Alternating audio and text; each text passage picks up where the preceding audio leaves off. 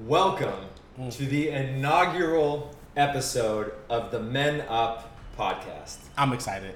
I am super excited. It is a long time coming for the Men Up podcast. We are finally here. We've had some trials with testing this out, finding where this was going to happen, and finally we just said, you know what, we are just going to jump in with all 4 feet, because you got 2 feet, I got 2 feet, that equals 4 feet. This definitely equals 4 feet. There's 4 feet, jumping in, creating the Men Up podcast. My name is Christian Shabu. I am George Black.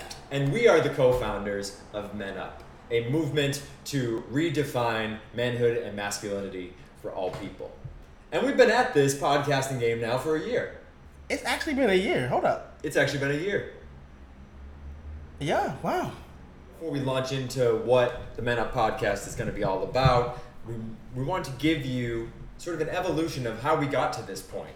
So George and I started Men Up as a movement 2 years ago. Mm-hmm. And in that time, we also started watching a show called This Is Us. Mm-hmm. And we both happened to just really fall in love with the show, the characters, the way the story evolved. And so we started a podcast then, last year, called Is This Us? Correct. Absolutely. And so we maintained that for a year.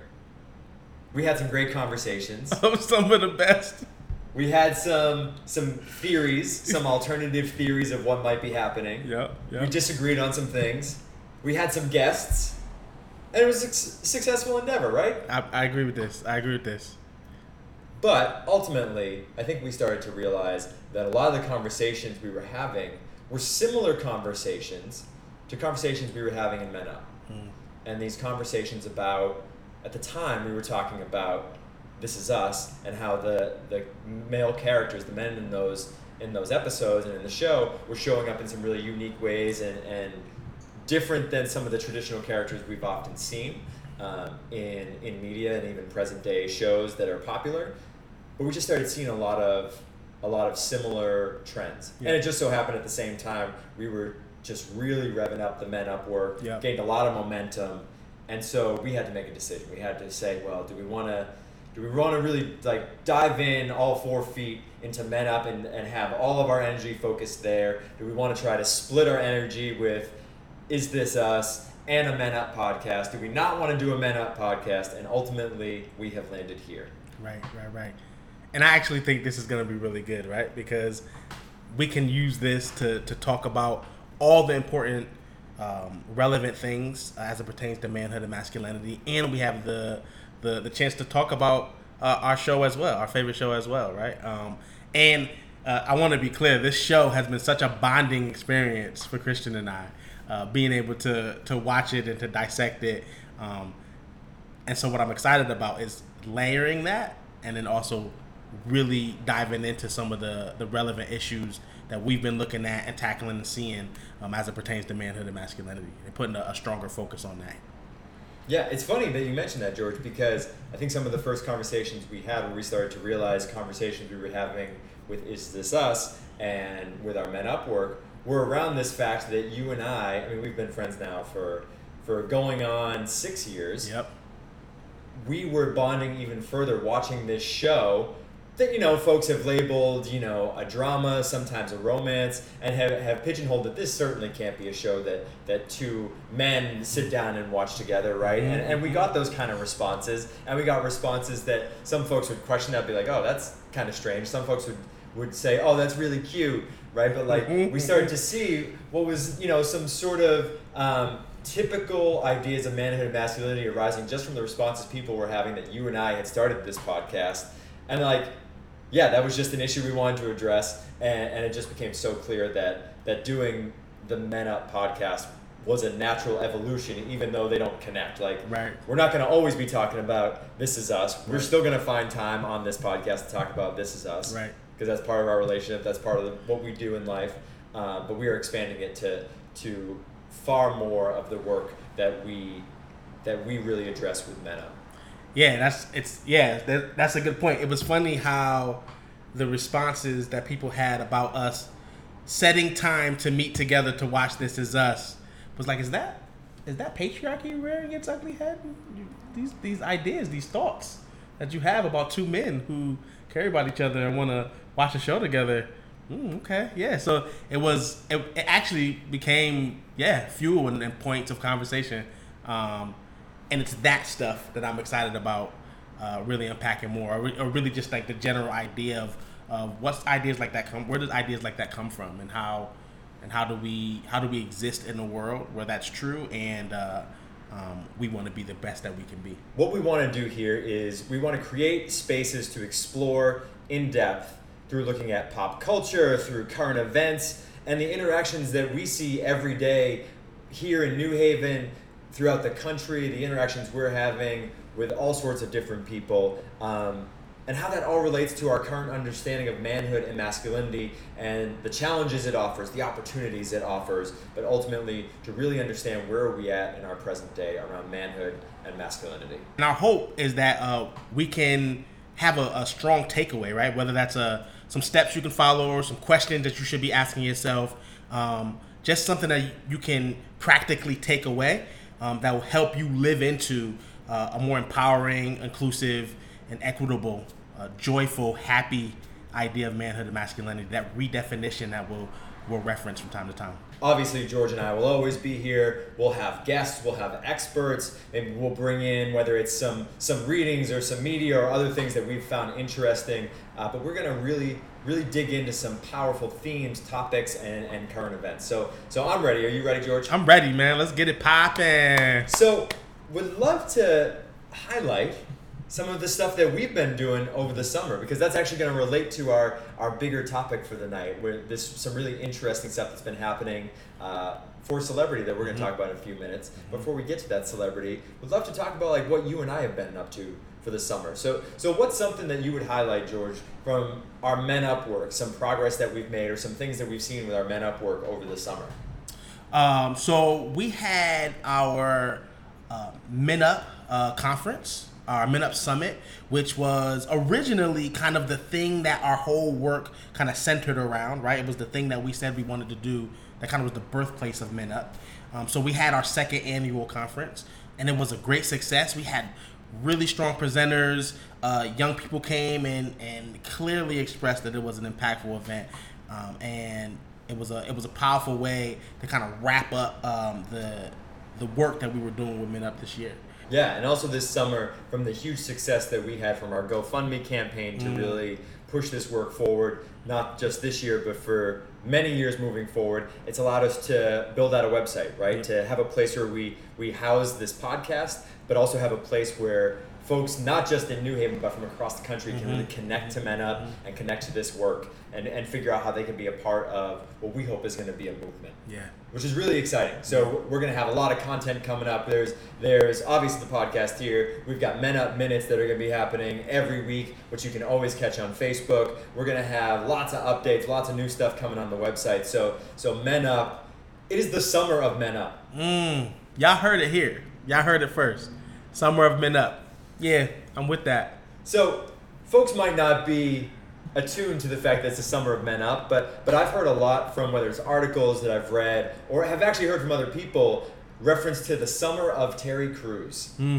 So Terry Crews has been all over the media landscape this summer because back in June he testified in front of a Senate Judiciary Committee in regards to what is being considered his Me Too moment. So earlier in 2018, Terry Crews revealed that back in 2016, he was sexually assaulted by an agent by the name of Adam Bennett. He was assaulted at a party, right? And now 2 years later, Terry Crews came forward with this in the height of the Me Too movement continuing to gain momentum. Right. He came forward as one of the first men. And certainly one of the first heteronormative men in the public eye that came forward with this story of sexual assault. Yeah. What I've really appreciated about how he presents his struggle and his survivor story is the fact that he wanted to tell the story as a means of making the world safer for his wife, for his daughter, but also for his son, right? And the fact that in the midst of talking about this, he would talk about, yeah, I went through this, and the reason I'm telling it is because I have people that I love, both male and female, who I want to protect and who I want to make sure this doesn't happen to. Putting that, I think, on the table, I think, it broadens this conversation in a way that I think is really necessary. Back in June, Terry Crews was testifying in front of the Senate Judiciary Committee, and the reason for why he was presenting was twofold. One, he was sharing his story to really highlight many of the things that you were just talking about, George. I think one of the things that stuck with me in listening to his testimony, which I'd encourage all folks to go check out, his testimony is a really interesting watch because he identifies how for much of his life he lived in a sphere of perpetuating toxic masculinity. Right? And he goes through and he details it. He details what that toxic masculinity looked like, and then suddenly how this moment where he was abused, how that just in many ways turned his world upside down. And that even initially after that, he was still acting in ways that were toxic. But as he saw the momentum being built by the Me Too movement, he realized, one, where there could be a power in his story, but also more importantly, that there were some ways he was operating in the world that were not helping the cause at all. And in fact, like this thing that he felt was very harmful to him, in some ways he was still perpetuating things that were harmful to others. So it's a really powerful testimony to watch. One of the things that stood out to me when I watched the hearing was that he referred to toxic masculinity as a cult. Like, and I rewinded it because I was like, did he say cult? Yeah, he said cult. And it's just this really poignant way of pointing out toxic masculinity as a perversion of something good, right? Like masculinity being something good and toxic masculinity being this perversion of that. And so I really appreciated his choice of words after I actually heard it. Like it was really smart of him to say something like that. So fast forward then to July, a few weeks later, and in partnership with Sam B on the Sam B Show, him and Sam B collaborated to create this PSA, which is like maybe 2.5, 3 minutes long, but it's really calling out Hollywood around these just tropes, these ideas of toxic masculinity that like just continue to perpetuate themselves in the jokes that are being told throughout Hollywood. A lot of jokes that are based in sexual assault. Right.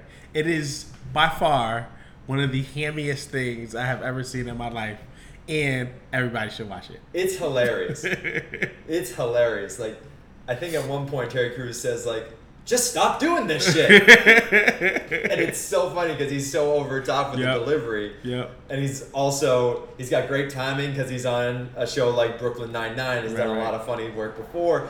But it strikes a chord, right? Because it's talking about, and these are the interesting pieces, right? A lot of times when we talk about disempowering masculinity, right? There are these tropes, there are these ideas that seem innocent, right? Mm-hmm. Some of the jokes, right? Like, and some of the jokes he's talking about are the jokes of, one of the jokes they talk about is like the jokes about being in jail, right? And dropping the bar of soap, right? And that's a joke that is like pervasive in all sorts of realms, whether it's comedy, drama, late night TV, primetime TV, stuff on Netflix, right? Like, that's a joke that we see pervasive throughout different mediums throughout years, right? But like, that's a joke around sexual assault, and often a joke around specifically male enacted sexual assault, right? And just like how pervasive that idea is, and just like how detrimental that is. Yeah. So when I watched the video, what was great about it was that Terry was able to be like, I went through this, but I'm gonna use comedy and lightness to make people aware of something that's happening.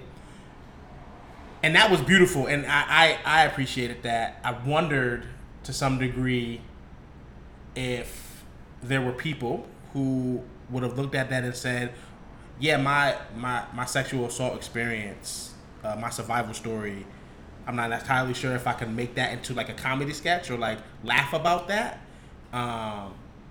So I could see like there being like differing thoughts and feelings about Terry doing that, but I personally really appreciated him being able to laugh about it and or laugh about the situation in general that's happening in Hollywood.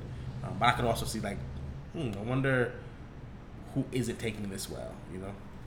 So you've got this Senate Judiciary testimony. You've got this Sam B PSA. Also, he was in Deadpool 2 as Bedlam. You just got Terry Crews in all these different areas, right? The one area we want to talk about is actually some conversation that came up as a result of comments made by 50 Cent, by Curtis Jackson, right? And those comments were made shortly after Terry gave his Senate Judiciary testimony. And the comments were, and I'm paraphrasing here, I'm not reading the exact comments, they were comments that were made on Twitter and then shortly after taken down. And then comments that were echoed in a much subtler way when 50 Cent went on The View. But essentially the comments were of disbelief, right? They were comments of not believing that a man of Terry Crews' stature, right? Because Terry Crews is a former NFL player. He is a large man that has a very defined physique. He's a strong man, right? A man that is known for his heteronormative prowess, right? It was being questioned that, like, how could it possibly be that a man who is like that, how could that man actually be assaulted? And furthermore, how could that man be assaulted and his response be one of uncertainty and not knowing how to act after? Because that's the story that Terry tells, right? The story is that he was groped by Adam Bennett and didn't know how to respond, was paralyzed. He talks about feeling paralyzed. And 50 Cent was calling him out, being like, that can't possibly, like, essentially saying, like, that can't be true. How could a man like you be paralyzed? You're a grown man, blah, blah, blah, all this other stuff. One of the things that Terry said that actually stopped him from reacting was the things that 50 Cent was saying he should have acted out, right? So Terry is a big man, he's a strong man, he could have made a scene if he wanted to, he could have defended himself if he wanted to, and he didn't. And so much of what Terry said was, well, I didn't because I felt like if I did, I'd have been ousted, right? Like, I didn't know how to respond because, not only because this is Hollywood and I know that people can, like, ruin your career, but also there's something to be said about the fact that I'm a large, imposing black man, and that might actually backfire on me. And so in the moment, I didn't know what to do, not just because it was a surprising moment. I'm sure he was shocked, right? Anybody who experienced that, I think, would be shocked and maybe respond in different ways. But another part of it was that the masculinity that people perceive on Terry Crews was actually something that he felt would have backfired against him had he responded in that situation. Yeah. And frankly, when I took a moment to think about this situation, right, I thought about, like, well, how would I possibly react in that situation? And I thought about how I might have thought about the situation when I was younger, when I was in my teenage years, even in my early 20s, right? And that response would have been one fueled by emotion, would have been one of, like, just, like, snapping back real quick after such an assault, right? Yeah. But now, as I think about this as a 35-year-old man, I think I would be paralyzed too. Yeah, I played it in my head, and I was trying to ask myself, oh, would I have just set it on the dude? Would I have swung? And I think in the moment, I also would have just, a million thoughts would have went through my head.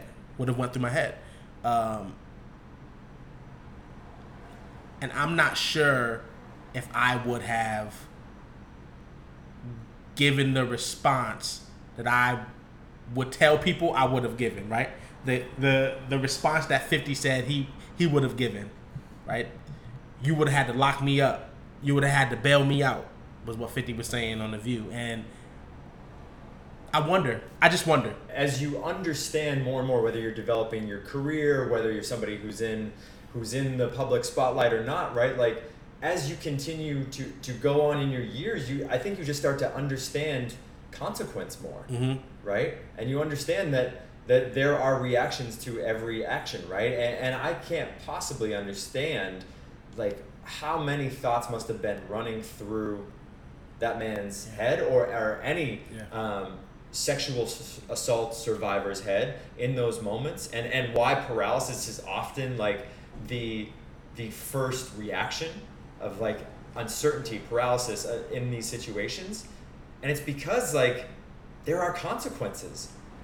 And just think about that for a second. Not only are you being assaulted, right, and that's got emotional, physical baggage to it, right?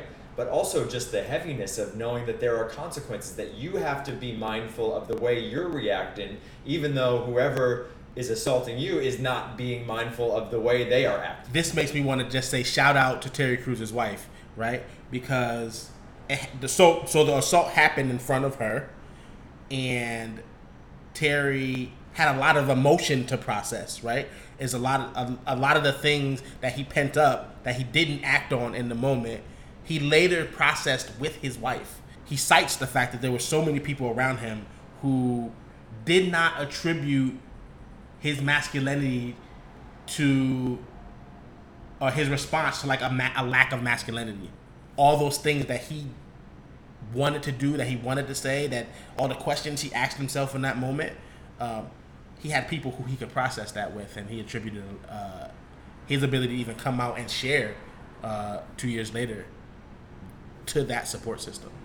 And I think that's an important point to make, right? Is that in this story, and we're highlighting this because it's a story that's in the spotlight, because it involves two men that are prominent in Hollywood and in other areas of media. It involves a movement with Me Too. It involves a lot of factors here, but by and large, Terry Crews is supported in this situation, right? You obviously talk about the support from his wife, like within the public sentiment, he's supported, right? But I think why we wanted to bring this up tonight, why it's really important, is that this idea of men being sexually assaulted is one that we have to believe.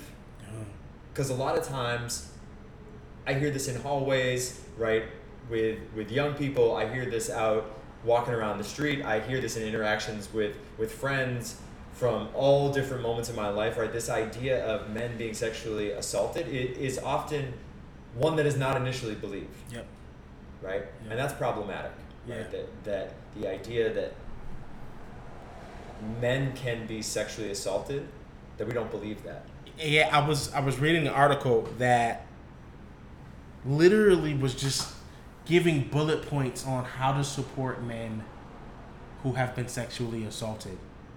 And one of the questions that it asked was, who can be the perpetrator of sexual assault towards a man? And I remember thinking that it was going to say something like, men usually are the perpetrator, or something along those lines. And it clearly laid out that anyone can be the perpetrator of sexual assault. And I remember reading that and thinking, wow, I actually thought it was going to say something else because of my own biases around manhood, around masculinity, around what happens to men as opposed to what happens to women, who does it to men as opposed to who does it to women. And reading that and having to check myself, having checked my perception and say, oh yeah, even in the desire to want to know more and educate myself and be open-minded, I have to be mindful of my biases. I have to be mindful of the ways that I think masculinity, quote unquote, should manifest or should look, and how that can often be unhelpful. Right, and that it's also, to your point, it's also too often viewed in a heteronormative way, right? Mm-hmm. That it is men enacting sexual assault on women, right? But that men can enact sexual assault on men, right? Yep. Literally, that's the example with Terry Crews here, right? And who knows if Adam Bennett did it out of like actual sexual desire? Who knows, right? But like certainly that was out of a place of exerting power over another person. Absolutely, yeah. Whatever the mix was, it was definitely a power play, right? Which we're clear, a lot of sexual assault is often power play, right? It's often less about sexual desire and more about exerting power and authority, or trying to maintain power and authority. So yeah, I would bank on that. Yep.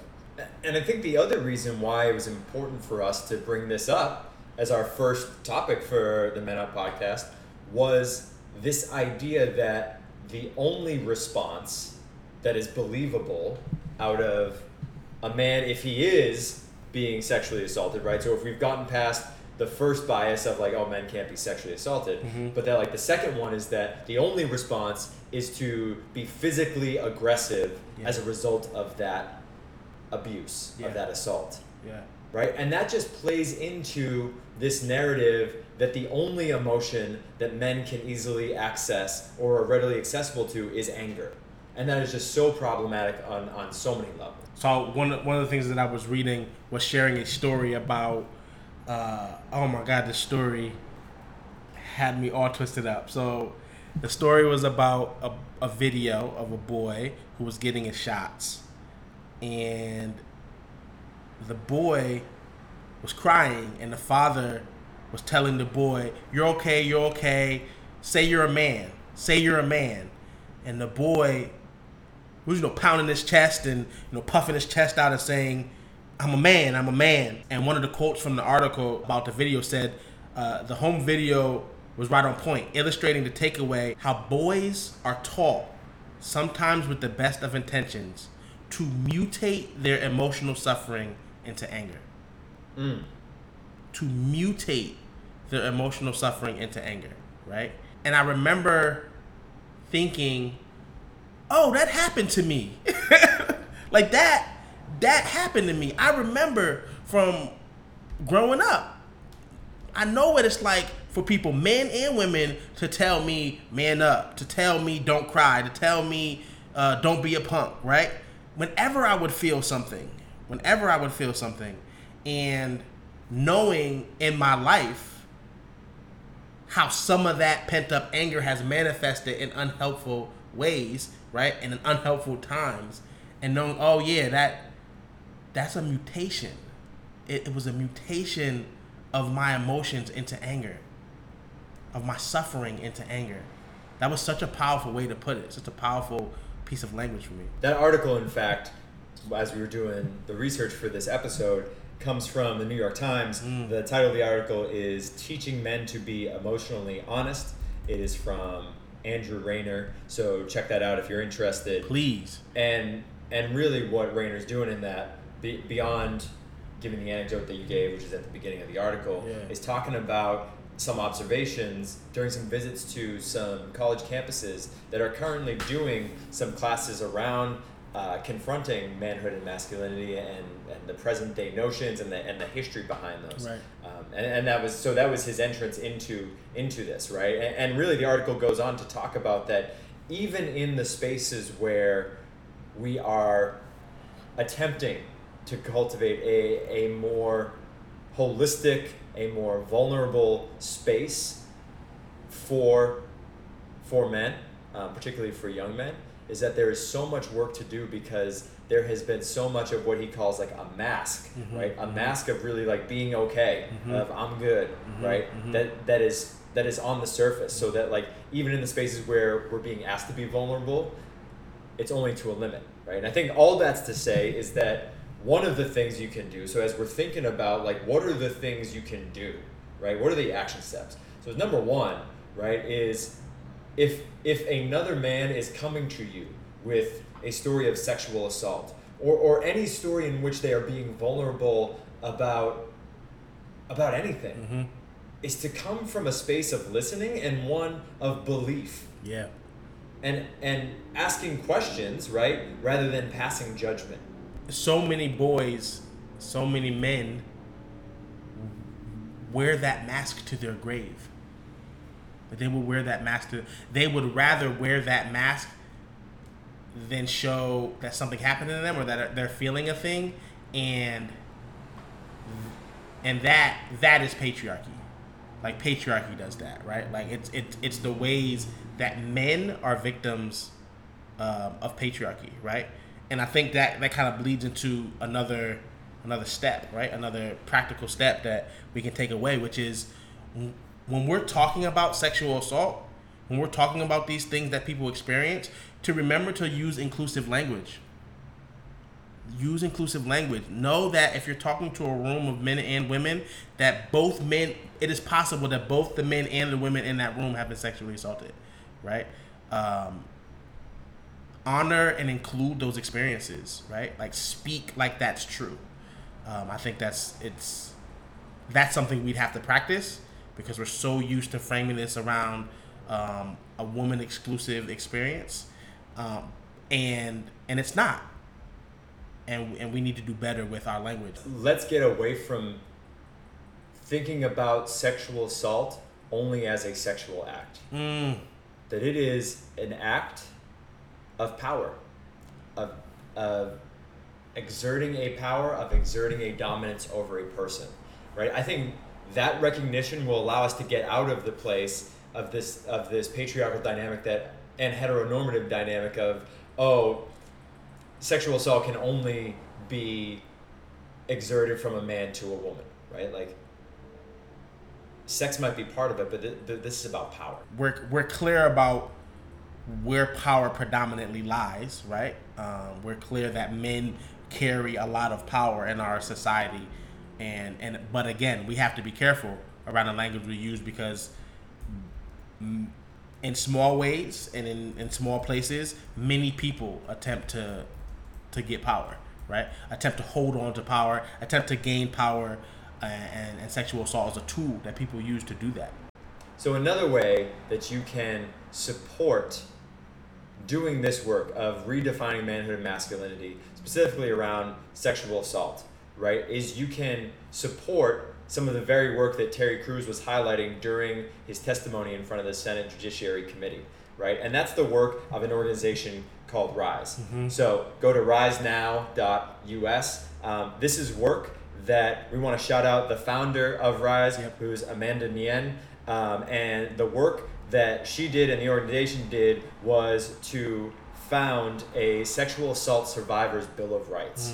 This was a Bill of Rights that was enacted by the U.S. federal government a few years ago, and has since, with the progress being made by the Me Too movement, has been enacted specifically at the state levels as well. And you might be asking yourself, well, why is it important to have both a law enacted at the federal and state level? The reality is that if you're looking at the most protection for the most amount of people and looking for how can a law transcend the test of time and different administrations coming in, which we're seeing right now with the Trump administration rolling back many of the things at the federal level of the Obama administration, the way to safeguard against that is to have legislation that exists both at the federal and state level. So right now there is a movement both to bring the Sexual Assault Survivors Bill of Rights to all of the states in the U.S., as well as to get it ratified by the United Nations. So if you want to support that work, go to risenow.us. Obviously do your research behind it, check it out. It's an amazing movement, but support that work. It's interesting to see in cases of sexual assault who the law actually protects now, like in the way that it stands now.